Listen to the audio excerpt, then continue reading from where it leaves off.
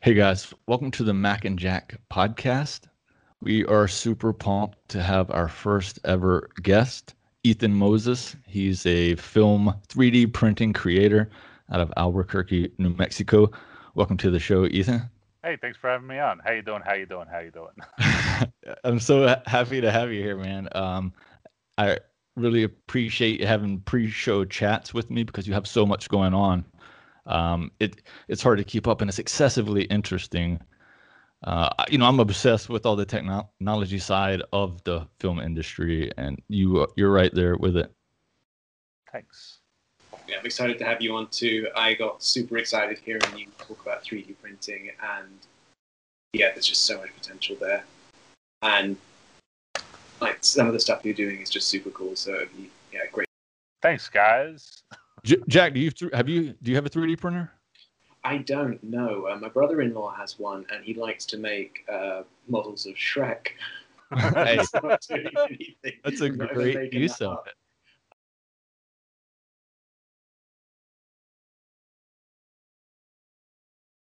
Yeah, you just download some files from Ethan. Exactly that. Yeah, you can. I'm sure we can work up an arrangement. You can also buy a 3D printer these days for $175. But Ethan, is that one that could make like one of the products that you have downloadable files? Yeah. I used to make my products with way worse printers than that back Oh, in the really? day. Yeah, I mean, printers have gotten really good and really cheap. You can buy these Ender 3s. Creality does not sponsor me, but they should for all the 5 people buying them. But I think actually when I did the Bronco Pan, which I released all the files for, I probably sold like $80,000 worth of this machine. Oh, you can't see behind me, but the machines that are behind me is the Creality Ender 3 or Ender 3 Pro. They're good machines. Very cheap. Reach out to him, get that sponsorship. Yeah. So, and you're saying like $150, I can buy a really decent 3D printer and make some cool stuff. Is that what you're saying, Ethan? $175. Okay. Yeah, because like there's a lot of guys right out of business. Right, there you go. I mean, I've seen some guys on some forums that like, I mean, it's really taken off in these little sub communities, like a bunch of these other film photographers, like there's a bunch of needs and right. So they're out there designing it. And I hear that and I'm like, man, somehow I would mess that up, but it sounds like it's like the barrier to entry is lower and lower every year. Yeah, the barrier to entry is lower every year. I mean, a printer like this would have cost, $5,000 10 years ago. We have cell phone chips that are cheap and good, and people have figured a lot of things out for you already. But like, also in terms of messing something up, like that is the process of engineering. Nobody gets anything right the first time. You make something, it is a failure. You see what you've messed up and take some notes. You make some changes and continue. You would be no worse than I am. You just might need to try a few more times. Yeah. So Ethan, I mean, we jump right into it, but like, let's frame it out. So who is Ethan Moses? What is Cameradactyl? What is my motivation? Who are you? Why are you on a film show? Well, not a film show. It's just the Mac and Jack podcast, but we talk about film and stuff. But so what do you do, Ethan? How are you involved in all this craziness? Man, it's maybe a long story. Are you an engineer by like? No, but I play one on YouTube. No, I dropped out of a physics program at some point because a friend of mine said to me, like, some people work really hard all week to make enough money to do what they want on the weekends, and other people just do what they want. And so I dropped out of college to go become a photographer. And that year I made $7,000 and lived on my mom's couch, and it was miserable. It was so bad. Preach. No, I was not a good photographer. I loved it. I've been shooting film since maybe I was 13 when that was just it. I remember, the steady advance of digital cameras. I bought and sold film cameras for a long, long time. So I don't know. This could be a long story or short story. You were passionate about film photography. You're physics? Yeah, I Phys- dropped out of a physics program. yeah, I eventually got a degree in economics, but I don't know anything physics about dropout that went economics, and then all of a sudden you're obsessed with 3D printing and you make configurable cameras, Not printable cameras. exactly. So, okay, a number of years ago, I was buying and selling anything. I was like liquidating retail stores and trying to sell some women's clothing on the internet. And kind of, I had a friend he had a baby. He's a good friend of mine from high school. Actually, the friend who taught me to develop film, although this is not necessarily a film-related story for another, 25 paragraphs. So he has a baby and asks me if I can go run his mobile canning business for a month or two, so he could chill out be with his wife, be with his kid. And so I said, sure, I'll go work for you for a couple of months. And so I went there, and basically the job was to like truck around this $500,000 rig of like a what do you say, conveyor belt system of canning machinery, and you would put like beer in one end and cans and lids and things in another, and then out the end would come pasteurized canned beer or packaged beer. Anyway, working on that line was super dumb. Like, I was happy to do it, to give Josh some time. Not that he took the time off. He took the time to work double hard on his business, but he's a good dad. And so running the machine was, just like pulling a lever once in a while and standing there, pretty boring. But the machine would go down all the time because it was sort of like new, smallerized technology from old cam and gear systems in, canning and bottling machines. Anyway, I wound up fixing this machine like every single day. And then when I got back home, I decided to make sort of industrial machinery because it was so expensive and I knew how it worked. So I kind of got into more like programming things and making microcontrollers, small. I didn't make the microcontrollers. I would use microcontrollers in other projects to, let's say, monitor the density of beer or the temperature of a fridge and send somebody a message, like little, custom IoT things or machines that moved something from one place to another for generally small food packaging businesses, right? And at some point years ago, I bought a 3D printer because I thought I would strap a laser to it for the purpose of etching PCBs so I could make faster prototypes of electronics. I was hoping you were saying you're gonna put a laser on a shark, but you didn't go there. That is a pretty Dang bad it! spoiler. Next time. Next time. Later, we could go look at my 6-foot-long laser tube that I just got in. That's a different All right. project. But it's a pretty fun one. So yeah, you thought you got a 3D printer. You're gonna put a Got laser this on. 3D printer, wound up waiting for months for these ships to come in, and I couldn't cut anything. And so it's just sitting on my desk with like the one roll of filament that came with the thing. And so I decided to start printing some things. And I printed like a cube and maybe some screws.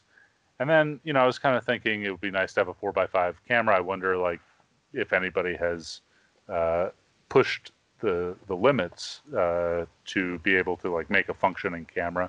People at that time, it's going very fast. People have released some really wonderful cameras since then, but at that time there were really simple like pinhole models and nothing all that complicated. And so, I didn't have a camera making business. I had bought and sold cameras for almost a decade, but I did not I didn't plan on starting like a 3D printing business. I was not obsessed with 3D printers. I was more obsessed with Arduinos and programming back then. And yeah, so I started printing things. I started making parts for this 4x5 field camera. And like, it kind of took me 3 months in my off time, or sometimes in time I should have been doing other things. And I made this 4x5 folding field camera, which people can't see at home, but you could probably find it if you search the Cameradactyl 4x5. It's loosely inspired by a Deerdorf, but looks like a crazy robot. Anyway. Anyone listening, the colors are sublime. They're bananas. I love the bellows. The Thanks. fabric bellows. It's like a baby blue with white spots for anyone listening. Yeah. Yeah, it's so I was just getting deal of the week filament. I've probably told this story a million times, but got whatever color like, so week 1 prototype parts were baby blue, week 2 were yellow, week 3 was probably pink was on sale. And so I had this crazy colored camera, and I like posted a couple pictures on Instagram, and like, as cool as I thought it was, I didn't think it was cool because it was all these colors, but the internet really seemed to latch on to that. And so that's been something I've been, kind of going with and making probably more professional cameras these days, but still keeping with crazy color schemes. I did learn, though, not to let people pick every color on a camera, because you get some wildly gross looking cameras. I could only imagine. Yeah. So the 4x5 was your first foray into 3D printing, film-related products, and that's Cameradactyl, like you said, a 4x5 film camera. And you were selling the actual production batches, so not just. I know one of them you were selling downloads of the files. Yeah, correct? so I'm actually I have run 3 successful Kickstarters in the course of this business. Yeah. The first one was that one I put on Kickstarter. I just made one for myself, and I just put it on Kickstarter. I think I was looking to raise like $2,000, whatever. It didn't matter to me. I just wanted to, give some people some cameras. Well, ultimately, it was like, I don't know. It took way too long to make a $200 camera, but I sold, I don't know, 30 or 40 of them. Yeah, 35 backers, it looks like. Yeah. So it was it actually took me like months to a month and a half to fill all those orders, but I had to buy 10 printers to do it.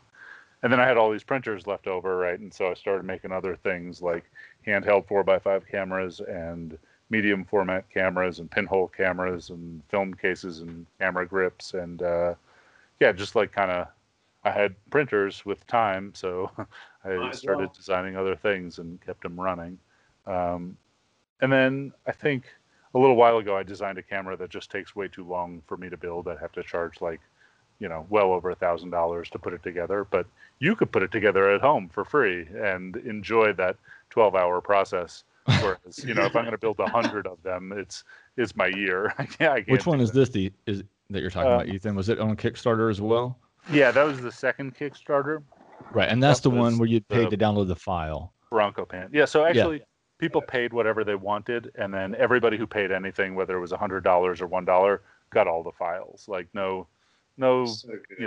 fiddling around. Just, I need this amount of money. I don't care who gets to that. If one person gives me 12 grand or 1,200 people give me $1, don't care. You give me that much money, and then I give it to everybody. And then a number of months later, I made it free to the world.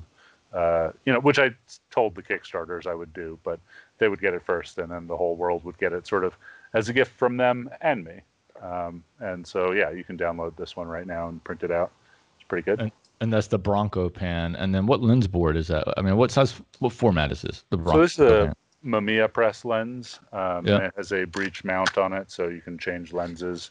It also has files for every Mamiya press lens focal length for the viewfinders that just slip into a full shoe. And then it has, a ratcheted film advance. It has a frame counter. What? A freaking frame counter? It's just awesome. Guys, and what we're looking at on the screen, it's like Legos put together, but it's a 120 camera.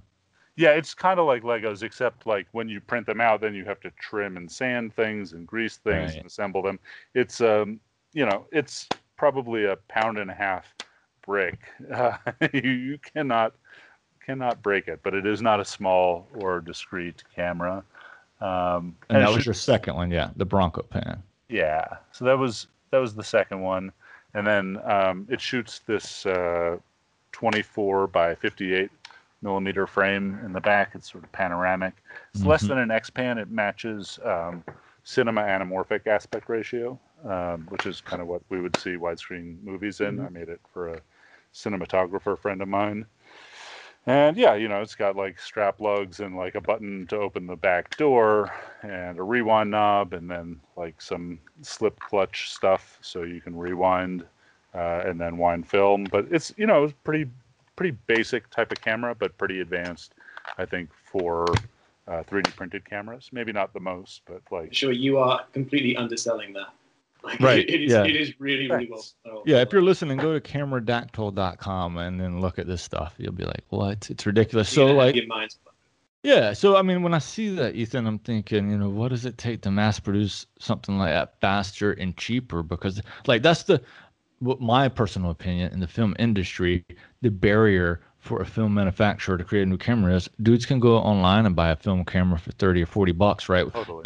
They're going to, people will buy a brand new film camera, maybe for a few $100s, but, we're not going to pay F6 prices. Everyone can like debate on why Well, the not F6 yet. died, but $1,000 for some camera, Brent. No, people aren't going to pay that when they can get a $30. You can get a Nikon F3 Right, for but like I mean, 150. so the answer is people are not going to pay that comma when you can get a camera for $30 on eBay, and I totally agree. Right.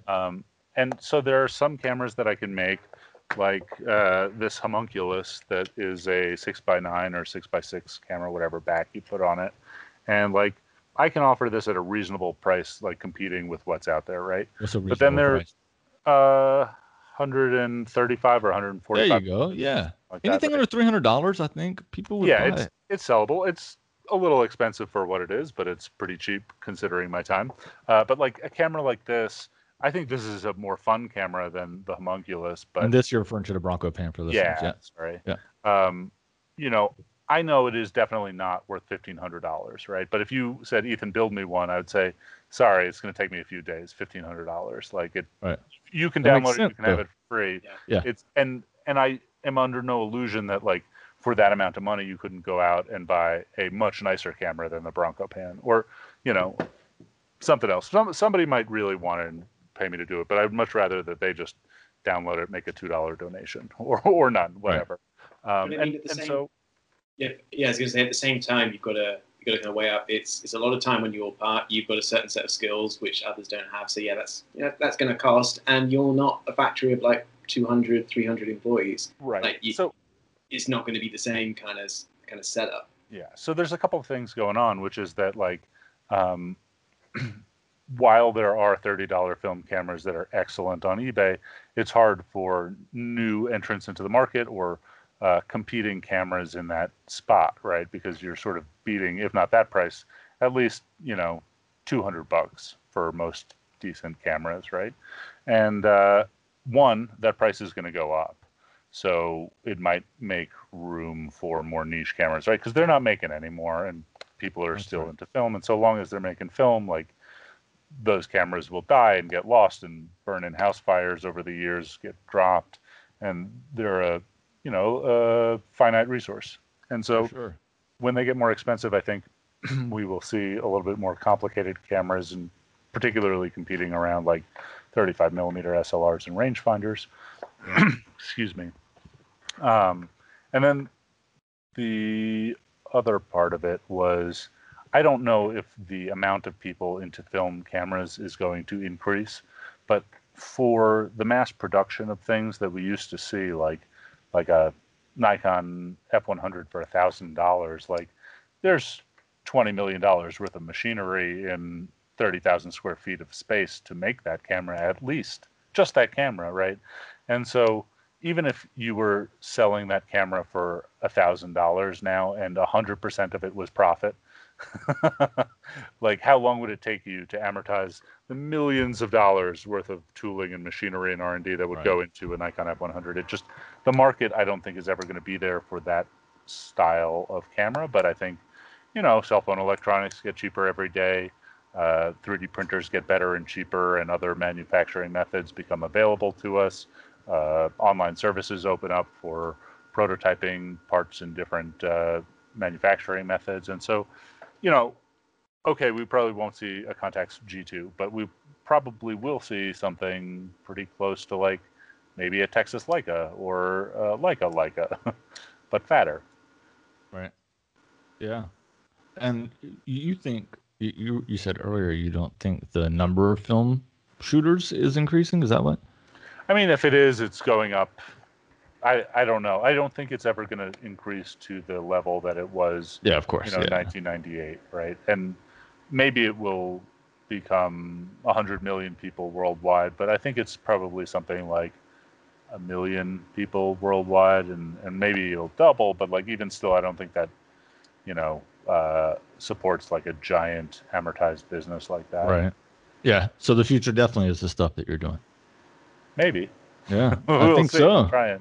Right. Yeah. I mean, to your point earlier about the massive cost to jump into the game, I mean, it doesn't make sense unless you can do it super low cost, 3D printing a ton of stuff in a boutique way like you're doing. Yeah. It's worked out all right for me. I really dig it. That's good. So that surprised. I mean, I really thought you were like full blown engineer guy by, I mean, the crazy stuff that you're cranking out. And then, I mean, what really made me think that was your third Kickstarter, which I want to talk about because I think this is really what, in my opinion, one of the other barriers to entry to film photography, or one of the deterrents, is like developing and scanning your film, right? Like somebody comes from it. So this 22-year-old kid who can take a picture on his phone that looks amazing, gets interested in film, and then he has to develop it and scan it. And that's where people start falling off, right? So your third Kickstarter is the Cameradactyl Mongoose, which is, of course, you still need to develop the film. But once it's developed, you have created a product that I can take a developed roll of film, put it into this little thing on a light table that grabs the film with a mounted DSLR above it, or mirrorless camera. And once you calibrate the first frame, essentially, I'm simplifying it probably too much, but once you do that calibration, you're ready to go, and it's going to advance and take the photos for you in like a minute and 30 seconds. Yep, I think you did a pretty good job of selling it. I tried to keep the Kickstarter video to like one roll of film, so I tried to speak real fast, which is tough for me, and get it under like a minute 22 or something. But yeah, so it's just a negative carrier. It's not a scanner, but it also controls a camera, and I think it was the first negative carrier to market that was motorized that I know of, and then also the first to do edge detection. So it doesn't just like blindly advance your film. It like advances a little bit, looks for the edge of the frame, finds it, aligns your film, triggers the camera, and continues until the film runs out, and then it'll beep and stop. But that is game-changing. Yeah, like I think the DSLR scanning, that's amazing. Yeah, I think it is for some people, right? Like labs have been digging it. The human who is scanning cut film, which is not any faster in the Mongoose. I got something else I'm working on, but we could talk about that in a few months. But if you have like archives of cut film where you shoot one roll of film, on a special occasion, like Mongoose ain't for you. Like it's overbuilt, and you could use a pixelator for $40 and still get an amazing result. In fact, maybe a better result, at least the same, but it just takes a little bit longer to do. And so for some people, I think that it's a real game changer, but for most people, it's just like one of those specialty products, out there. Yet again, he's underselling it, Jack. I I mean, know. like, Well, but I'm also talking to guys who shoot a ton of film, right? hey, this guy right here. Just say you're speaking to one of them. Yeah, I shoot 30 to 40 rolls, right? So I moved. How long? I moved to Arizona in May, and since May, I've been shooting about 40 rolls a month. And up until a couple weeks ago, I've been mailing off all that film. So guess who's broke? This guy. And then I started developing film again, and I remembered why I liked being broke as opposed to having to. I'm using a Plus Tech scanner, so it's 5 minutes per negative, right? And then I can't imagine. So I want to like relay to our listeners that listen to what you can do. You have your roll of film drying wherever you hang it, and when it's dry, you just walk up to this device that Ethan has made. Your camera's all set up, right? It has a light table. You just feed the thing in there, and in a minute and 30 seconds later, all your DNG files, I would presume, are ready to go. Yeah. I mean, it is pretty quick. Like if that's what you want to do, it's absolutely the thing for you. If I'm sort of focused a little bit on digitizing archives these days and some other projects that I'm working on. But I think a bunch of people are really going to dig it. All the labs have loved it so far. So yeah, and now I got to make 80 of them. What's funny, Ethan, is so I saw when you released, I think it was your Kickstarter for this. The main reason I wasn't going to get into DSLR scanning was like the process itself. It is fast, but I don't even want to do that. If I'm going to have to do that, I mean that being advance it by hand manually and line it all up. I'm sure once you get the focus set, it's relatively easy. But I get stuff going on, and I'm usually working as I'm scanning, and if I could just have it do that. Game changer. And then when you announced it, as soon as you announced it, several other, I guess they would be called competitors, like they announced it, and it was really fast. So that was really cool to see, and that's good for all of us. There's a lot of options out there, and I guess to even further automate that process, there's something called like Negative Lab Pro, right? So I could take that DNG, that all those frames that were shot in like a minute and 30 seconds, and just feed them into that, and that's further automating the entire process. Or even just Lightroom, like if you're shooting the same film stocks, like you just make a profile for one and have it autoplay as it comes in right from your camera. That's ridiculous. So that Kickstarter completed, right? And you're making units now. That's what all the stuff in the background is. Yeah, all day, every day. I actually just ran out of filament the other day. I got a box in. I got to put these on the machines, but I basically run 21 printers and a laser cutter all day, every day, and I'm starting to assemble parts, although I'm still waiting on a few like silly little components like 280 50k ohm resistors and 40 audio jack plugs and a bunch of Ethernet cable connectors. But I'm going to do what I can to build everything, ahead of time, and then drop in the last parts as they arrive from China. But yeah, it's been interesting, just like assembling all day, every day. It's not super fun, but I've been live streaming and talking to weirdos on the internet who are really charming. Yeah, but come on, that's really, really exciting. You must be so proud of what you've achieved with this project. Thanks. Yeah, I feel like I'm gaining some ground here. Good. Yeah, I mean, and think just the decisions that you've made. All of a sudden, now you're like this film camera industry guy, Ethan Moses. Yeah, it's a small industry, right? What I think is really cool is like one of the things I've gotten to do over the last 3 years is like meet everybody in the industry, like everybody. Is not a lot of people, but like you, I watch your YouTube videos. I probably have for years before we met, and then like I don't know what we started talking about, but yeah, it's a really cool part of it. It is weird. I like how small the community is, but dude, it's growing really fast. Mm-hmm. I think so.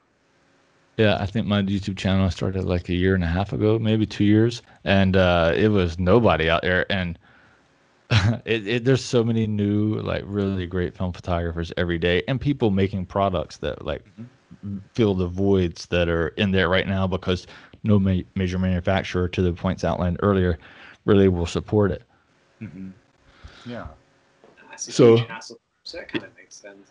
I mean, Ethan, I did want to backtrack a little bit. So you said how you got into photography was you were taking a physics class and you thought, I'm not feeling this, I'm going to shift somewhere else. Well, so I was real into photography when I was a kid. Like, I grew up in New York.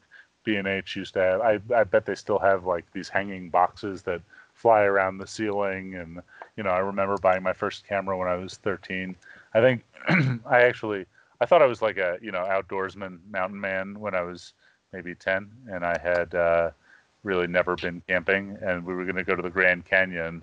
And so I spent my entire life savings from like babysitting and building people's IKEA bookshelves in my apartment building on a Nikon N60, which is now worth like $25 or whatever. But, so are you saying you were basically doing like TaskRabbit before they even existed?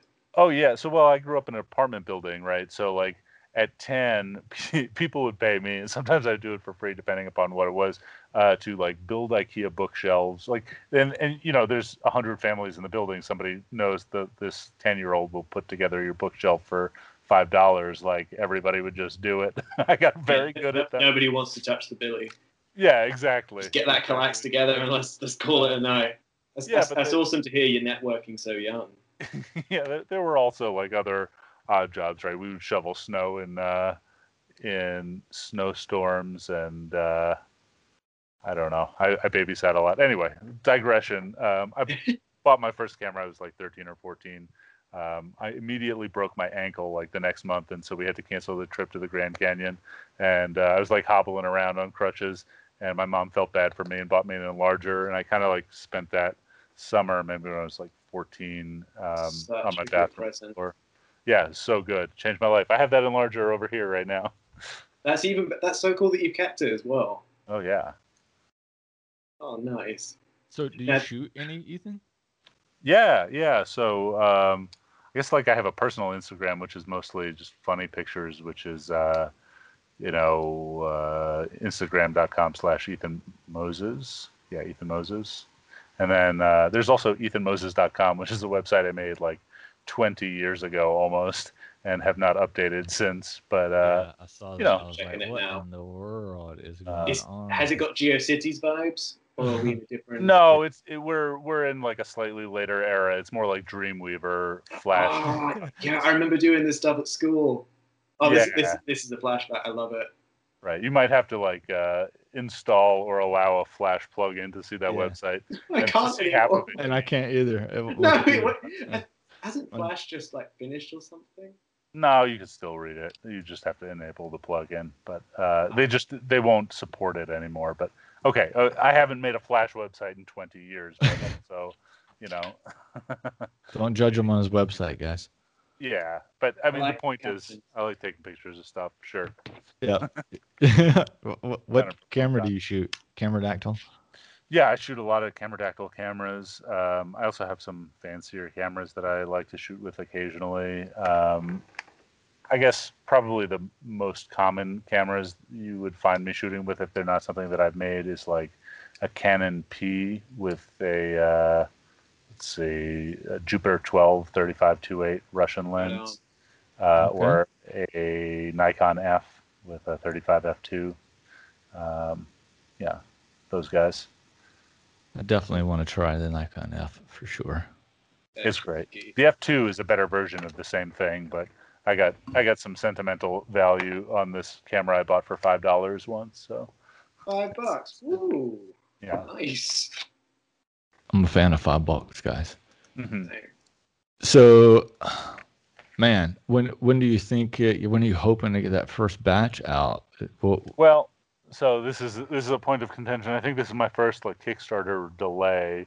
I don't have all of the pieces. However, under this desk, I have like pieces for the first 2.5, 3 batches of mongooses, and then over there I have most of the pieces. But like, what I'm going to wind up with is all of them done minus like 3 Ethernet ports that I have to just pop in and solder quickly one day as soon as they come in. But I think I will have most of them done in January sometime, which is 1 month on a Kickstarter. It's not great, and I don't feel great about making people wait, but also it's not like a year delay or anything. You got to think of, you're the only guy that's going to have that edge detection when it's shipped, right?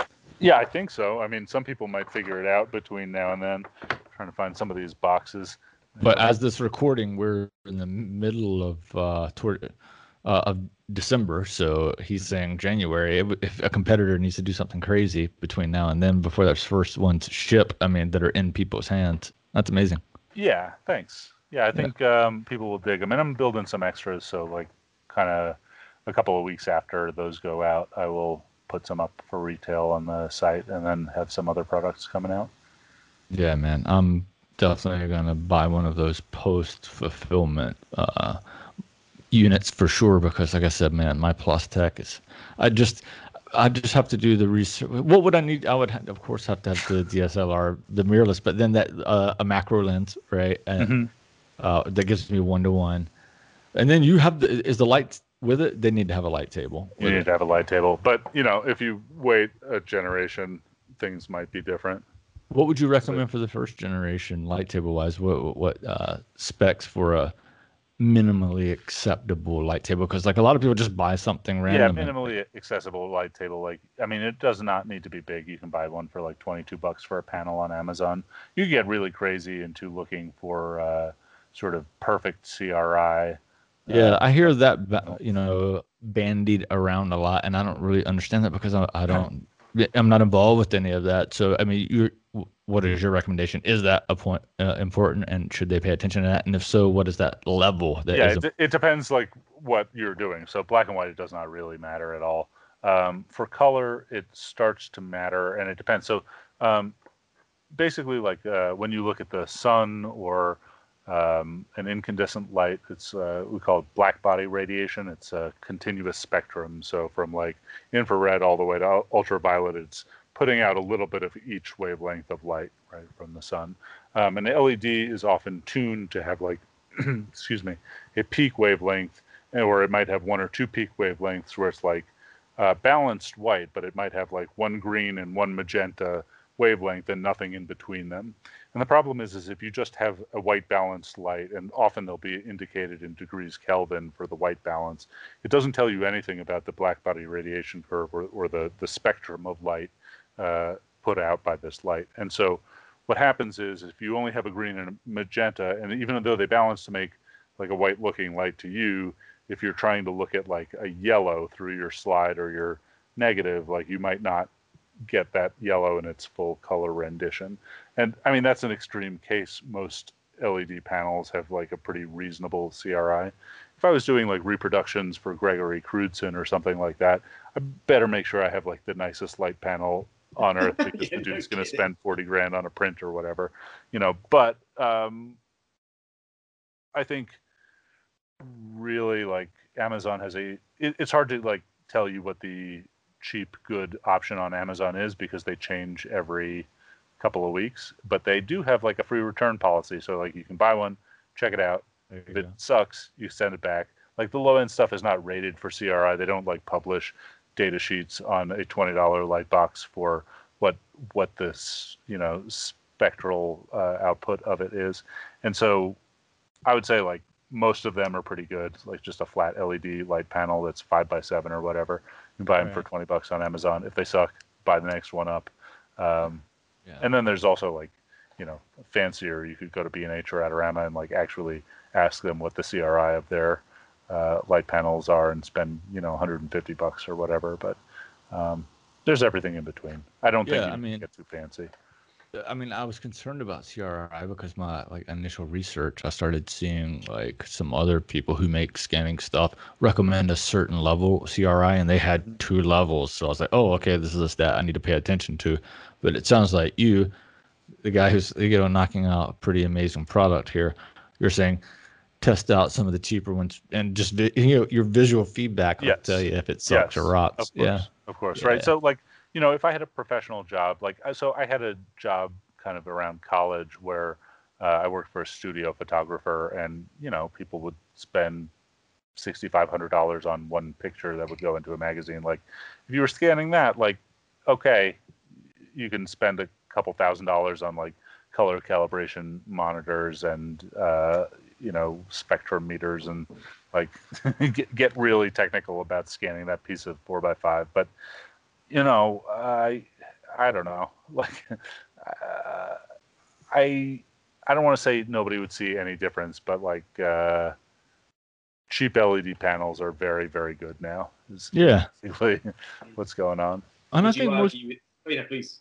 No, go ahead, Jack. I'm sorry. So would you argue with that kind of thing? It's kind of set to a level where you like very few people would actually notice a difference, and the only reason they would is because they're more discerning, or they have access to other screens and they know what, like, quote, how the other half lives, and they're like, nah, I can't go back. So I would say your average like person looking at 2 images would not necessarily notice any difference. If you were told that there's a difference between them, you can, I'm sure, see a difference of like 10 CRI or something like that. And if you're really in tune, like, it's kind of like this it's not as silly to me as like gold plating your audio jack connections. People do that. People have like gold braided wire to decrease noise and interference on their $1 million sound system. I think at some point it's diminishing returns for sure in both. I would like a nice CRI light. Like when I shoot studio portraits, I use some very nice daylight balanced strobes that put out almost a full spectrum. It does matter, but I mean, not that much. That way, I don't want to say CRI doesn't matter that much. The difference between a $20 light panel these days usually and a $200 light panel is not that much. Yeah, that makes sense. And I liked your link to audio equipment, because it's the same kind of thing. Mm-hmm. There's only a certain threshold you hit, then it kind of doesn't matter really. Yes. Yes. Yeah. Are you an audiophile, Jack? No. If you saw my turntable setup, a lot of people would be very upset. I run a cheap-ass amplifier that was free with a couple of desktop speakers, which I think sound great, but they're really small. And yeah, if anyone who was into hi-fi saw it, they would probably scream, which is great because I quite like sharing that with people. They have such high expectations. It's like, no. They're like, you should get new speakers. Like, no, this is fine. What about you? Not into audio at all. I got these nice gamer headset. That's it. Did you say you're not into audio at all? Just in general, anything that makes sound, you're like, nah, I'm good. The sound sucks. Yeah, F sound. Jeez, who needs that? Yeah. How dare you mention sound, guys? Yeah, I mean, sometimes I have a little Bluetooth speaker. I have these Bluetooth headset with the kitty ears, but they're actually really good sound, but they don't have a good mic, so I can't talk to people. I've been doing a lot of video calls of late, so everything has to be silent. I'm not a sound guy either, Ethan, but I was forced to.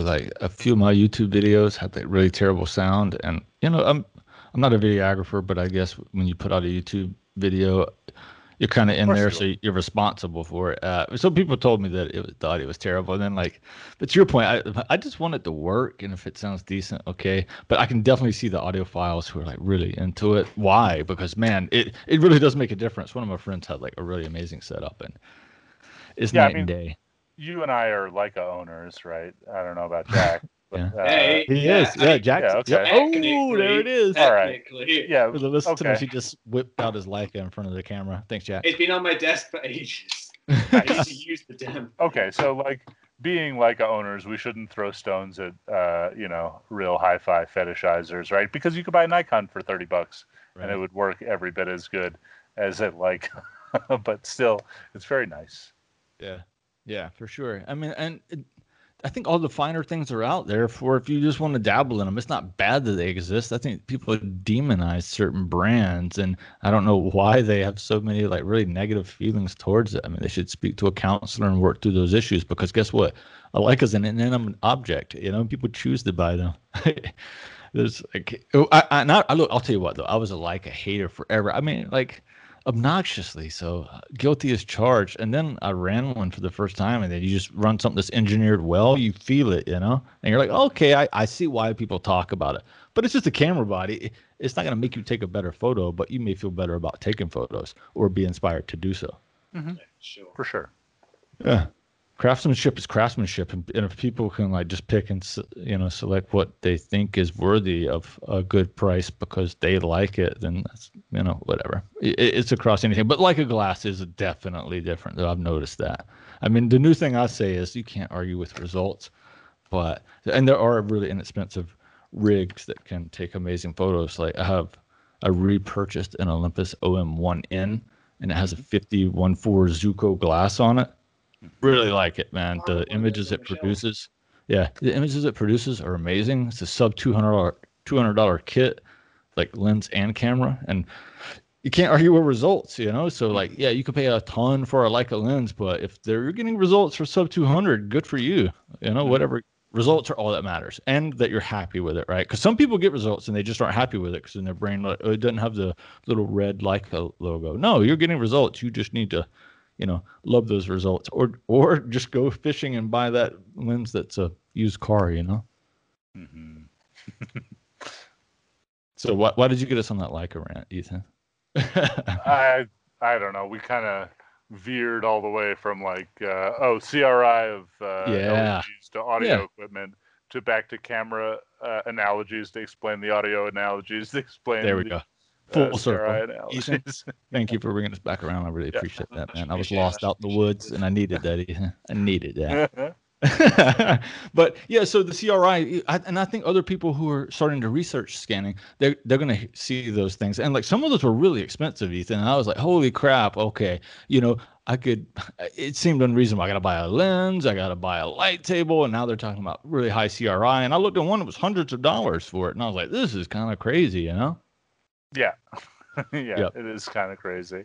But your solution is crazy and expensive. When I saw it, I mean, there are competitors who just have the thing that holds the film, doesn't advance it. It's a block of metal with something that. Right. So, I mean, I have this discussion all the time. It's kind of like the deal with the Bronco pan being $1,500, right? It's like, it's okay. The Bronco pan for what it is and what it does is not worth $1,500, I don't think. Course. But like, what goes into it just costs that much. It's those competitors have like finely machined. It's the Leica of that thing. It's right? so beautiful, though. And so what you get it to do is maybe not that valuable, but like what you're getting in terms of a machine shop time and assembly time Quality, versus for what you pay is like, I make industrial machines often. They're very expensive. Yeah. Mm-hmm. And the weight of it, it is an amazing product for sure. I was talking about this the other day. Are you guys into pens at all? I used to be, man. Same. I went. Okay. I think.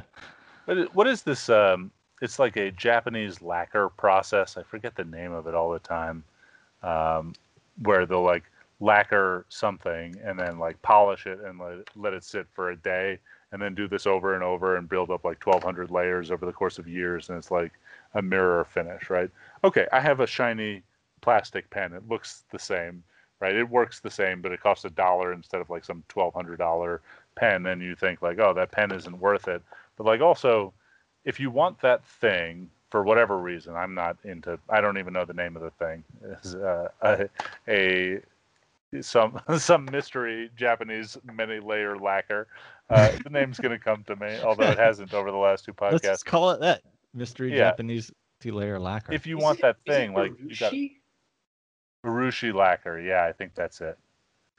Thank you. I've been looking for that for 2 podcasts, Jack. I want to thank and shout out to our Google overlords for helping me out. Yeah. Much appreciated, guys. Right. Okay. So, but if you want Urushi lacquer, like it's going to cost hundreds of dollars worth of time, if not thousands, for somebody to like come back and polish this pen or box or urn that you have for, a year or two. And so, yeah, I mean, it's right. It's just options. And that's what's good for the industry, though, is options. Yeah. Because, their stuff is precision, craftsmanship, and the way it looks, the weight of it, I would really appreciate that. And the gearing, it looks like it's amazing. And so there's a lot of competition out there, and that's good, though, for the consumer because people can choose what they want. And it looks like your camera-active mongoose, though. It'll be reliable, knock out a roll in a minute 30. So there you go. So best thing for that, should anyone have any issues or you need to like take one in for repair, you made it. You know what needs to replace it. It's not like, it's a brick, sorry mate, you're out. It's like, no, I got you. Which part? Okay, I've done a few. Send it back. Yep. And that is so powerful. Yeah. So like doing this live streaming while I'm doing like boring tasks like sanding things, it's I don't really have any production mongooses out in the world yet, but I will while I'm doing other menial tasks. And like, I don't know, for like 20 something hours last week, I was available. Anybody could call in and video chat me, ask me about a product or what I thought about whatever, talk printers, talk lasers, the usual. Yeah. I mean, and Ethan, this is your first foray into like software too, though, because there's software supporting it. So, I think like your to-do list is going to continue to grow and your support list, right? I mean, are you planning like maybe updates? I guess if there's an issue with, So talk through that. So it's firmware. It's not software. So like I write There you the go. Yep. the firmware to the device before I send it out, and it's kind of like a microwave. I don't foresee, there were a bunch of software or firmware tweaks done when I sent out the beta tester ones, but like the new one is pretty on, and I don't see like getting a thumb drive or a Wi-Fi connection for my toaster to like change its thing. Yeah. Maybe like a there true will be engineer. firmware updates, but like I think, put it this way, like the Mongoose has like two extra ports that don't get used in this model, but it's got firmware to do some things with those ports, right? Like, so it's not something like you run through your computer, right? You can connect your camera to your computer, but it has its own control box. Yep. And so I think it should be good for a while, but I mean, worst comes to worst, like at the very worst, somebody can ship me like a brain for $5 in shipping, and I can ship them a new brain. That's awesome. I So also love to take that out of context. It sounds Yeah. like you're dealing with something else. Like, $5. yeah, if you're having a pretty rough, you just ship me your brain, and it will go from there. It's just $5. No, that's all. That's all. You'll be good. Trust me. I'm not nothing else. that's hilarious.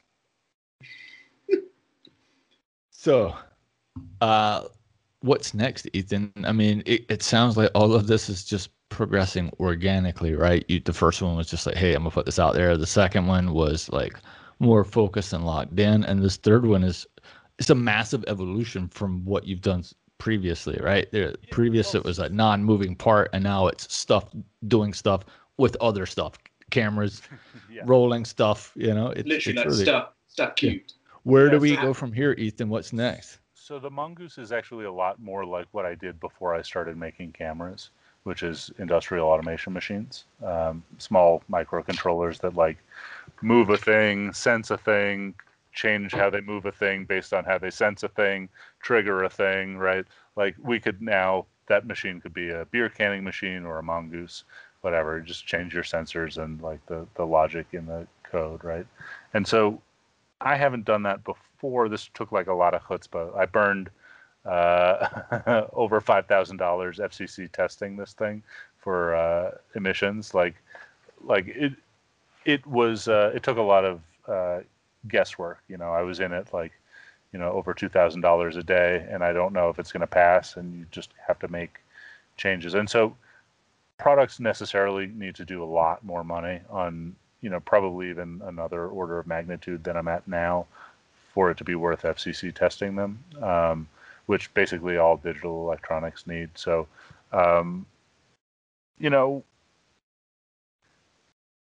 think there will be more electronics projects to come. I know there will be, but I don't know that that's kind of where I will stay. Like sometimes you just want to make a product that is never going to make $100,000. Like, let's see, these DIY laser cut 4x5 kits, soon to be available on cameradactyl.com. But like sometimes, I just make simple one-day products that don't take me 5 months of R&D and thousands of dollars in parts to figure out. Like this thing was, I don't know, bunch of wood, some electricity, and a day's worth of work, and now like people will be able to buy these little pinhole cameras for I don't know $30 or something, like, and assemble them themselves with glue. So it sounds like you're in the both camps of short wins and long-term wins. To kind of absolutely. You got to balance out your long-term wins, which look like losses for a long time, and sometimes actually turn into losses. But it's hard. Like I keep a notebook of all the projects that I'm working on and thinking about, and right now I have 2 open, like, intense electronics projects. I have 4 camera projects open, ranging from like really simple pinholes to more mechanically complex cameras, and like a couple of little projects. Like I've been trying to laser cut stamps like to make custom stamps, if for nothing else than to up my packaging game. Like, I 3D printed this handle and laser cut this stamp that doesn't really work with a cactus the other day. So, I always have something, but I try and make sure to have like some time for projects that won't eat my life for 5 months, or like, even if I want to take a day off. Generally, I don't want to take a day off and like go running. God, no. I would take a day off and, make a different project for a little bit, come back to the thing that I was working on. No, I can definitely get behind you with the running thing. Yeah. Still can't. Still can't. You know what I think is next? Like, let's kind of like just pontificate about like what could be in the future. I think larger brands like Lomography will buy, companies like yours to, they have a marketing establishment already. I mean, and you definitely fit like with the Lomography model. If you think about it, like, so the other day I bought like 11 billion rolls of film from them, and they had some type of special going where when you buy 10 and 11 billion rolls of film, they just give you free cameras. And it came with like a Hello Kitty fisheye camera, but they also came with that constructor camera, which was like awesome. The cardboard. Yeah. So you see what I'm saying? It's like a boutique niche, and the companies like Lomography have this marketing branding behind them. And companies like yours are like the seeding grounds for the future, right? Yeah, nobody's going to make another Nikon F3, but there's people that are going to make. I might make a better constructor for sure. Yeah, you see, there we go. Like I think that's a possible future for makers like you that are doing cool stuff like this. I was checking out cameradactyl.com, and obviously you have a lot of other products besides the major ones that we talked about. Like, what was the viewfinders? You got a ton of stuff on your website, dude, that we haven't even. Oh, all the handles, the butter grips. Other boxes. Yeah. And one thing I did want to ask about is, are you going to be making any more butter meters? No, so the deal with the butter meter is like, we were talking about EMC testing a little while ago and how expensive it was. I was unsure that I could amortize FCC testing, for a meter.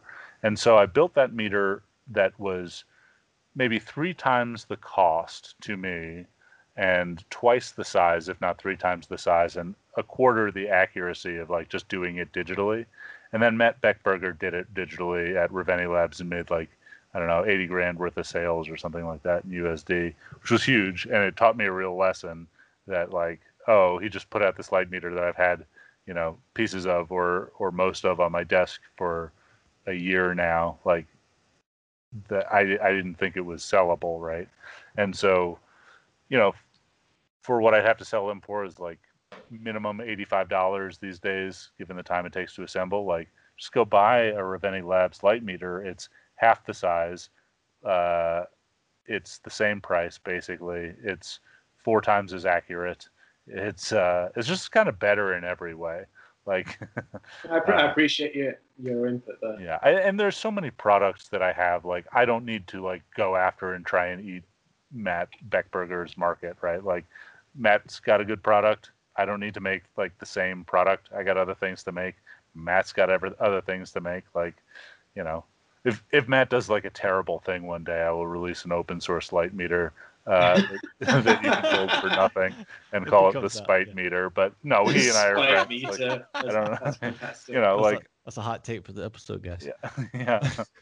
I have a few actual Spite open source products around in case for different manufacturers. You're just hovering your finger on the button. Oh, hey, yeah. That's good though. Leverage. Yeah. No, but like, I think it's nice that everybody's like a community, and like, if people could only buy Cameradactyl cameras and no other cameras, like, nobody would really buy cameras, and then nobody would buy film, and then we wouldn't have film, and there would be no photography. So like, I need like Steve Lloyd to try and make a similar camera to me, and then like we're going to be the Lamborghini and Ferrari of the Stone Age here. Not making race cars, but it's nice to have other people out there. Yeah, I think there's a lot of space in this. I mean, everybody comes out with something, and then people are like, they got to be competitive. You don't have to. I mean, this space is so large. I mean, let's say it is even 1 million people.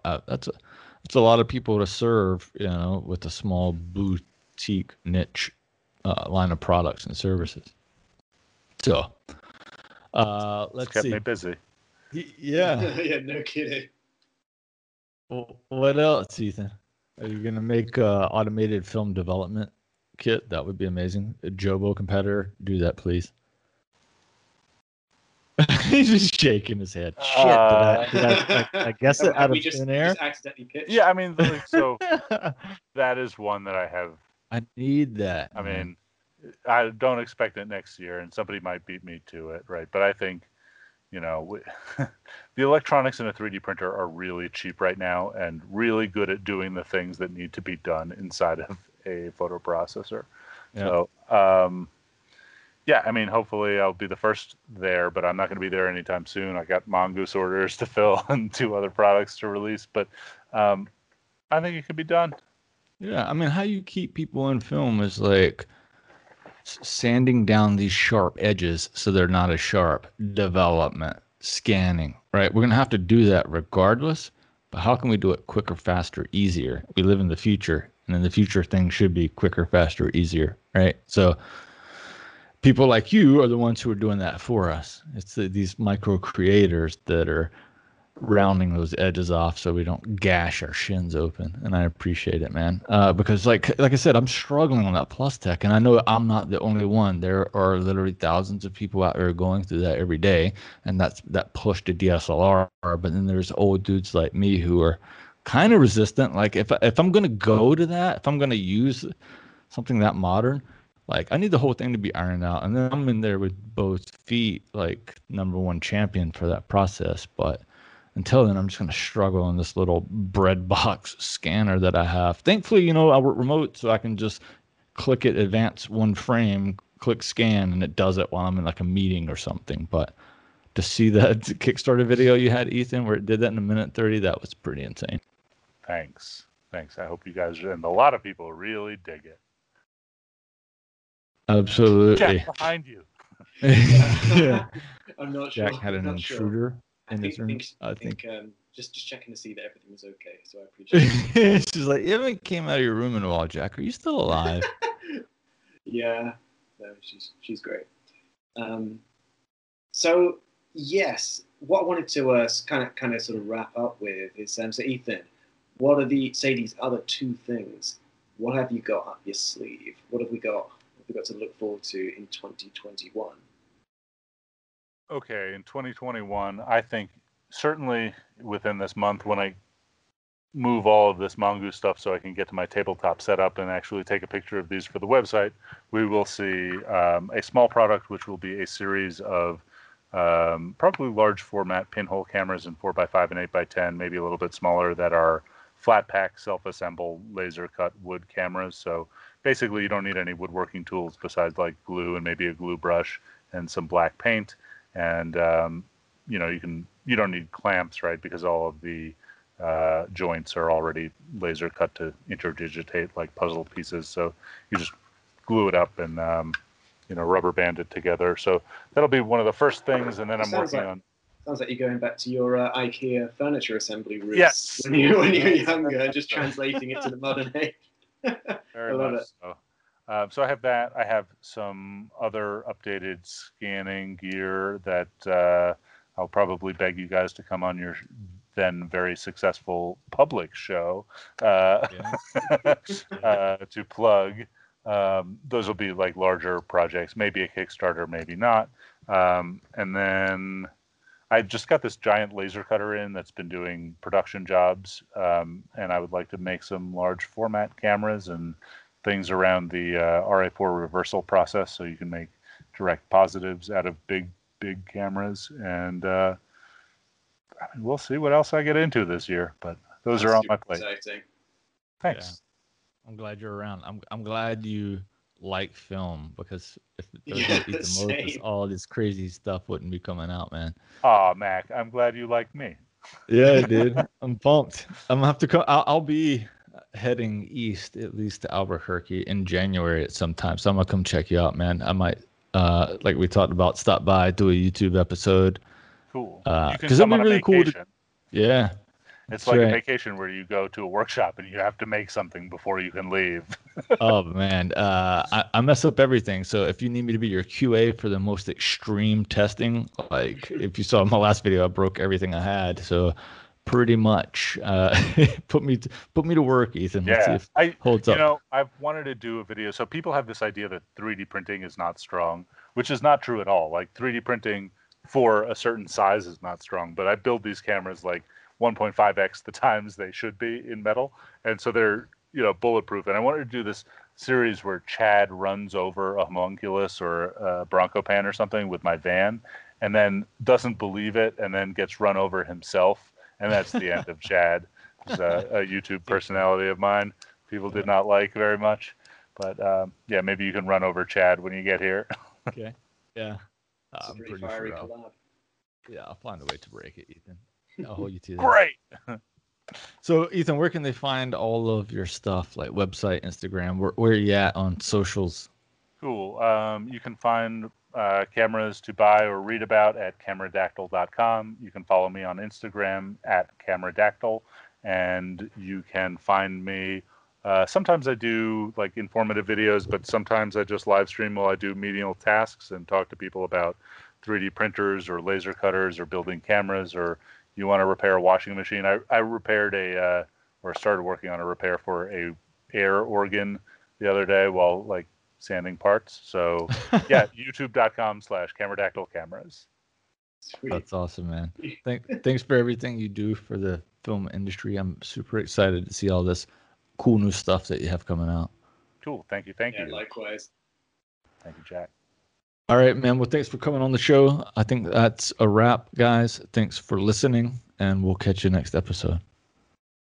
Thank you for listening to the Mike and Jack podcast.